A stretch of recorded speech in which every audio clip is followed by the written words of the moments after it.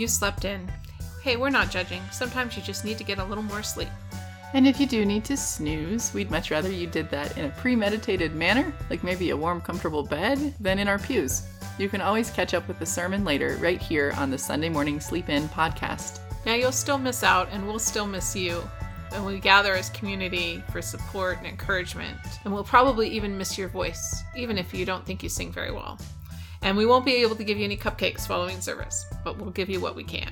I'm Kris Marshall. And I'm Susan Foster. And we are United Methodist pastors in Reno, Nevada. We're not theological experts or homiletical harbingers of a new age. We're your average pastors, helping our congregations think through life's big questions every week. We started this podcast, so if you're away from home or working, or maybe you had to shovel snow, or maybe just sleeping in, you can keep up with some of the ideas floating around the church. Every episode is a conversational version of a sermon one of us gave on Sunday. So, whatever day it is when you're listening to this, we hope that you will keep an open mind and an open heart. Quick note, we really care about what we're talking about, but we don't think you have to think like us. In fact, we encourage you to question, to disagree, and to figure out what you think. Our sincere hope is that you will experience the mysterious loving force in the world we know as God moving in your life as you consider this. So, Susan. So, Kris. As we mentioned in the last episode, it is the first Sunday of Advent. Yes. Advent being that period of somber reflection before Christmas, where Christians prepare the way, as you say, make the road straight, pay attention to all the things that make it necessary for God to break into the world in the first place. Right. So places of loneliness and longing, places of injustice and suffering, oppression, all of that. All of that. All of those things that are broken in us and in the world. Yeah, and I like to remind my congregation that traditionally Christmas doesn't actually start until Christmas, not at Thanksgiving, but at Christmas. Yeah. And that we have created a season that overwhelms us with distractions, which I think is a really fascinating thing in the midst of a season where we should be paying more attention. Yeah, being a little bit more quiet. The 12 days of Christmas actually happen after Christmas. They're the 12 days between Christmas and Epiphany, which happens January 6th. But we have turned the Christmas season, we flipped them, I think, a little bit. So we have. So just in case somebody's out there going, this doesn't feel right. Yeah. We're just reminding ourselves of the tension that we live in. Yeah, and we have all these funny little traditions in our church to honor Advent, to celebrate Advent. One of them is lighting an Advent wreath. We have 4 candles around an Advent wreath and one in the center. And the idea is that you light 1 candle the first week of Advent, 2 candles the second week, and on. And then on Christmas Eve, you get to light the Christ candle. Yep. And so it's kind of the countdown, but it's like a count up to Christmas. And so we do that, and different people in the church light those candles, and also we do the decorating. We prepare the church so that it feels a little bit more festive. Yes. So that we are expecting something big. I was telling somebody, it's like, when you're a little kid, you hate dressing up. And then when you're an adult, you kind of almost like it because you know that something special is about to happen. Right. And so it's like something special. So we're dressing up the church. We're getting everything ready and paying attention so that we notice when Christmas happens. Now, of course, being a paradoxical kind of faith, we believe Christmas is happening all the time. But already happened, will happen again. Will happen again, yeah. But it's not literally, but metaphorically speaking. But during this season, our focus is really on that reflection point and on figuring out what the truth of our world is so that we're not lying to ourselves or to God about it, so that we are not fooled by false hope either. Right. So that we can have genuine hope. So genuine hope and true grace. That's exactly what we're looking for. My sermon from Sunday is also based on Isaiah 64. Yes. I kind of like it when we do the same scripture and go in different directions. So we did Isaiah 64, it's part of Isaiah's lament. And what happens during a lament is you spend some time reminding God and the people of all of the wonderful things that have happened already. So you start with all the good history and you say, okay, look at all the times that God intervened for us. God parted the Red Sea, and there was the burning bush, and there was this, that, and the other. All these times, all these moments when God showed up with force. Right. And then what Isaiah 64 is moving into is that, and that doesn't happen anymore. And God, what's up with that? And why don't you just break open the heavens and come down? Why don't you just show up for us? And are you still mad at us because we haven't been perfect? And could you please, remember that we have this covenant, and I know that we've broken the covenant, but you are bigger than us. You are a better person than us, oh God. Maybe you can hold this up on your end. And so the end of it is really about like, God, we call you Father, we call you Potter. You are supposed to shape us. Right. Could you come and shape us? Could you please come and do that for us? And so that's sort of the gist of Isaiah 64. And it's sort of like a little kid who's lost at the grocery store and is just like going up to every person and saying, Mom, are you Mom? Mom? Like, are you my mother? As the old book, as the kids' book Are you my says? mother? Yes. Like I have lost my way and I need somebody else to be in charge. I need somebody else to just take care of it. I think there's a reason why superhero movies have become so popular in the last 20 years. Oh, yeah. I mean, they've been popular for 70 years, but in mythology before that. But that we are always looking for somebody else to be in charge and to fix it. Well, and I think especially like as we've been processing like World War II, for example, the ways in which superheroes have been a part of that processing, like even just like the Wonder Woman film. Yeah. And then it almost excuses us, like, oh, well, our ancestors didn't do it. It was Wonder Woman who did it. Like, right. No, it was people. It was normal people. It was people. It was us humans. We're the ones who did that.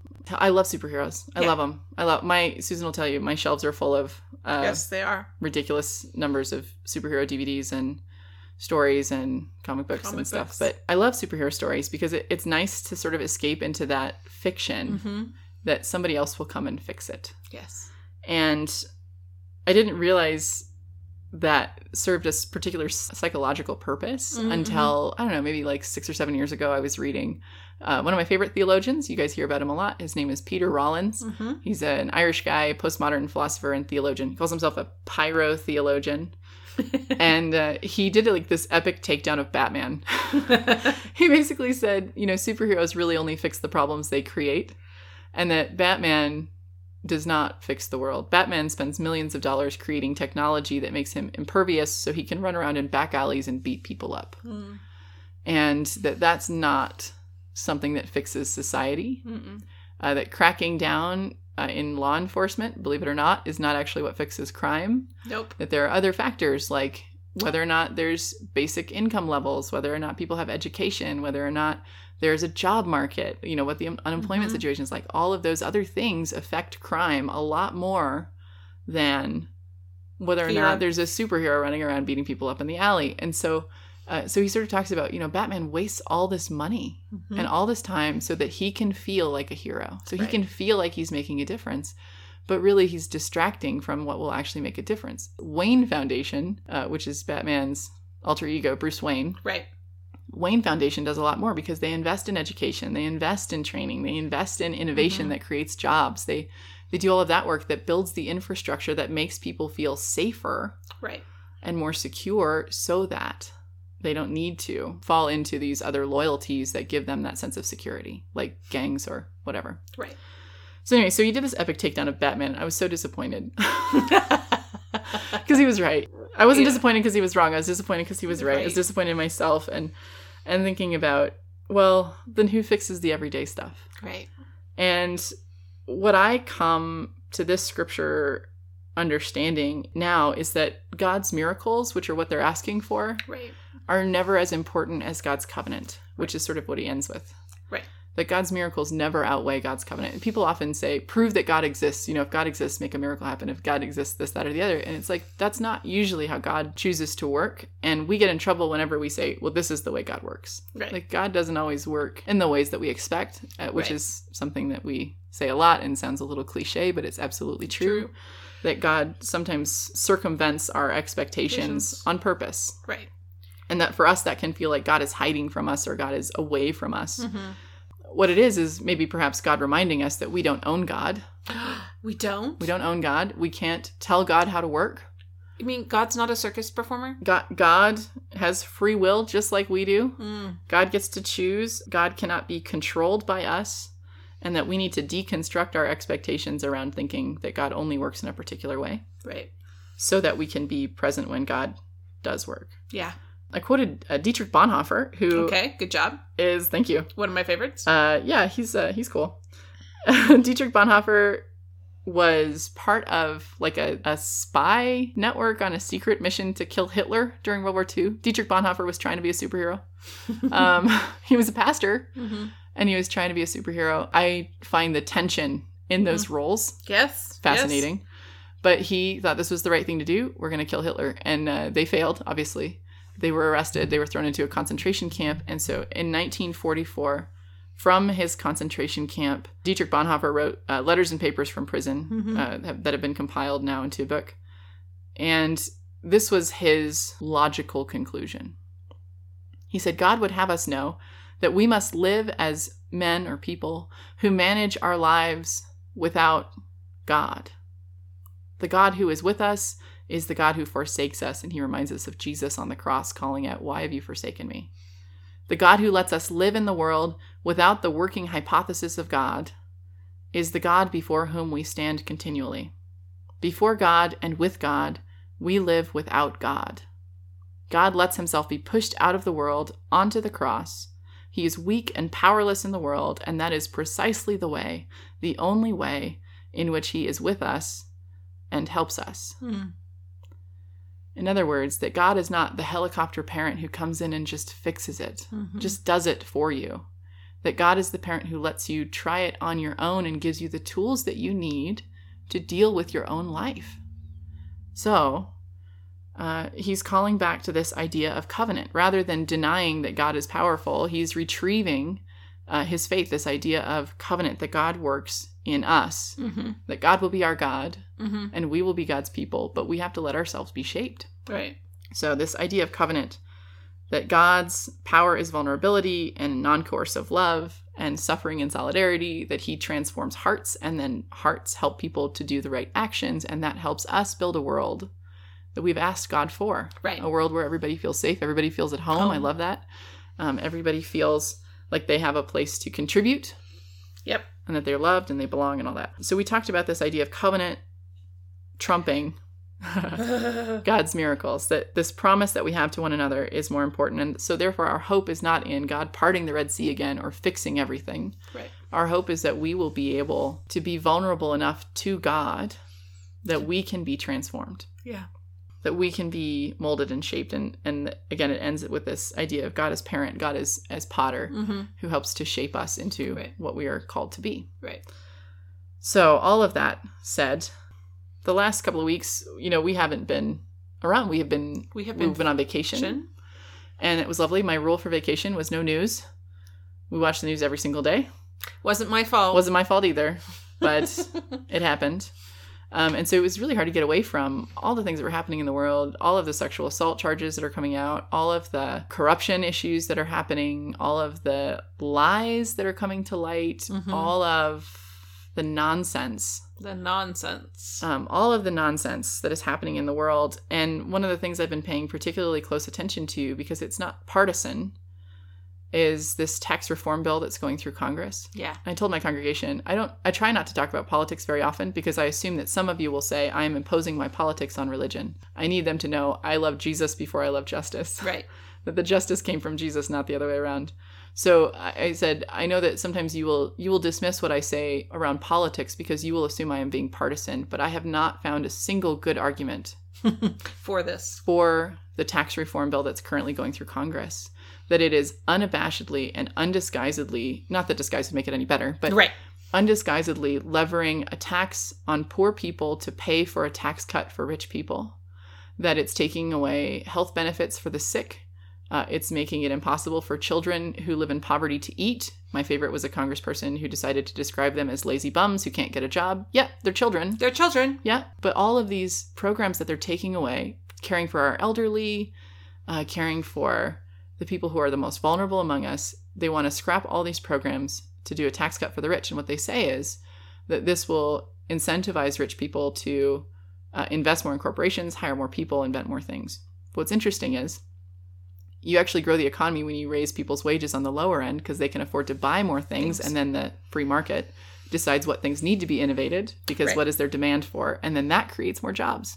It's amazing. I know. And so it's this trickle-down theory of economics has not worked for 30 years. I don't know why we think it would. Why would something that hasn't worked so far work again? Our GDP per capita is higher than it's ever been. We can afford to do the things we want to do. It's higher than it was during the space program. It's higher than it was during World War II. It's higher than it was during all of those times of innovation in our country that were so wonderful and bold. We could pay for it if we wanted to, but we don't because... I don't know, just corruption. I said, I don't know, guys, there's no other word I have for this except the tax reform bill is sinful. It's evil, and I don't use those words lightly. But it's a really clear picture of who we think we value in our society. And according to the God who shapes us, the people that we need to be looking out for are those people who are sick and vulnerable and poor and the children and the orphans and the widows and all of those people. And so I can't find an argument for why this is a good bill. And I'm afraid that we have lost our voice because we're so afraid of being political that we haven't spoken up. The best organized lobbying group in the USA right now, Susan, is who? The NRA. It is the NRA. But back in the day... We're going to wait. But back in the day... It was in the 1920s and the 1910s and earlier than that, Christian Women United, which was a Methodist and other mainline women organization group. They were the most powerful lobbying agency in the United States. And remember, that was before they even had a vote. Before they even had a vote, and they impacted our laws around child labor. They impacted our laws around the 40-hour work week. They impacted our laws around so many different things that have raised the level of, life expectancy, raised health, raised standard of living, all of those things, built the infrastructure so that we could have a middle class. Right. Like they did all of these things because they weren't afraid of using their voice and standing up and speaking about the things that they care about. I said this tax reform bill has just gone through the Senate. There's going to be a committee where the Congress, the House of Representatives and the senators get together and try and find some middle ground between the two different bills that passed, but none of them are good. None of them. And I am hoping that we are not afraid to use our voice. Yeah. So, as we are being shaped into God's people, may we not forget that being compassionate doesn't mean being weak. Amen. That being vulnerable and open and empathetic to other people's needs and pains does not mean that we have to lose.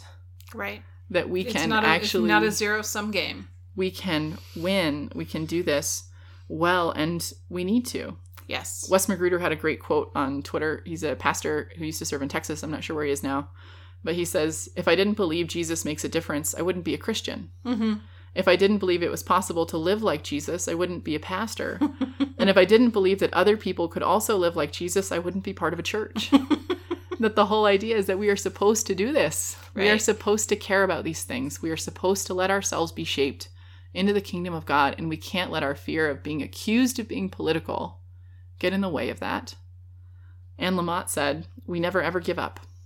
No matter what things look like, no matter how depressing the news, it's okay to hate everything for a few days, and then we rise up again and we do the next right thing, which is almost always to help the poor however we can. Amen. That is our call. And so our hope that God breaks into the world isn't in the parting of the Red Sea or manna raining down from heaven. Our hope is that we will allow ourselves to be molded, to be shaped, to be used. That is our call. Yes. So I told people, I'm sorry. I know you don't like it when I get political, but I don't know a way around this one, guys. I don't know how I could be a pastor and not speak right now. Yeah. And I hope all of you will speak too. I confessed that my speed dial includes all of my congresspeople and senators, and I call them on a regular basis, and it doesn't take very long to call and leave a message and say what you think. And that, you know, if they choose to do that, I'd be happy to share those phone numbers with them, or they're an easy Google search away. Yeah. Judith Faber said, one must not expect to saunter nonchalantly into the presence of Almighty God. Right. During this season of preparation, we look at the dark corners, we look at the broken places in the world, and we also wait because we know that God will probably call us to do something about that. Those dark corners and those dark places, and we need to take that seriously. Yes. So this Advent, I wish for you lots of time for reflection and not being distracted by shiny objects. Yes. Yes. Yes. So that was the sermon. Well, thank you for listening to this Sunday Morning Sleep In podcast. If you have questions for us or stories that relate to the topics, or just questions you want to ask us, shoot us an email at sundaymorningsleepin@gmail.com, or find us on Facebook at Sunday Morning Sleep In, or on our website at sundaymorningsleepin.com. Scripture for this podcast was Isaiah 64, verses 1 through 9, and the theme music you're hearing is Take Me Higher by Jazzer. It's traditional at the end of a worship service, and now for us at the end of our podcast, to deliver a blessing to the congregation, to all you people out there listening in the world. We give you thanks for listening to us, and we want you to know that you've been blessed, that the God of all creation does not abandon us even when we get things really, really wrong, that God is always willing to coach and teach and guide and shape and counsel and comfort us so that we can be the people God calls us to be, so we can hold up our end of the covenant. So whatever you believe about this waiting time, whatever you believe about how God acts in the world, you still have to answer the question, how will you choose to live into your own skin this week? How will you let God move in you? Will you love? Will you listen? Will you serve? Will you seek justice? Will you speak up? Maybe you slept in, but now it's time to wake up and get moving. Amen. Amen.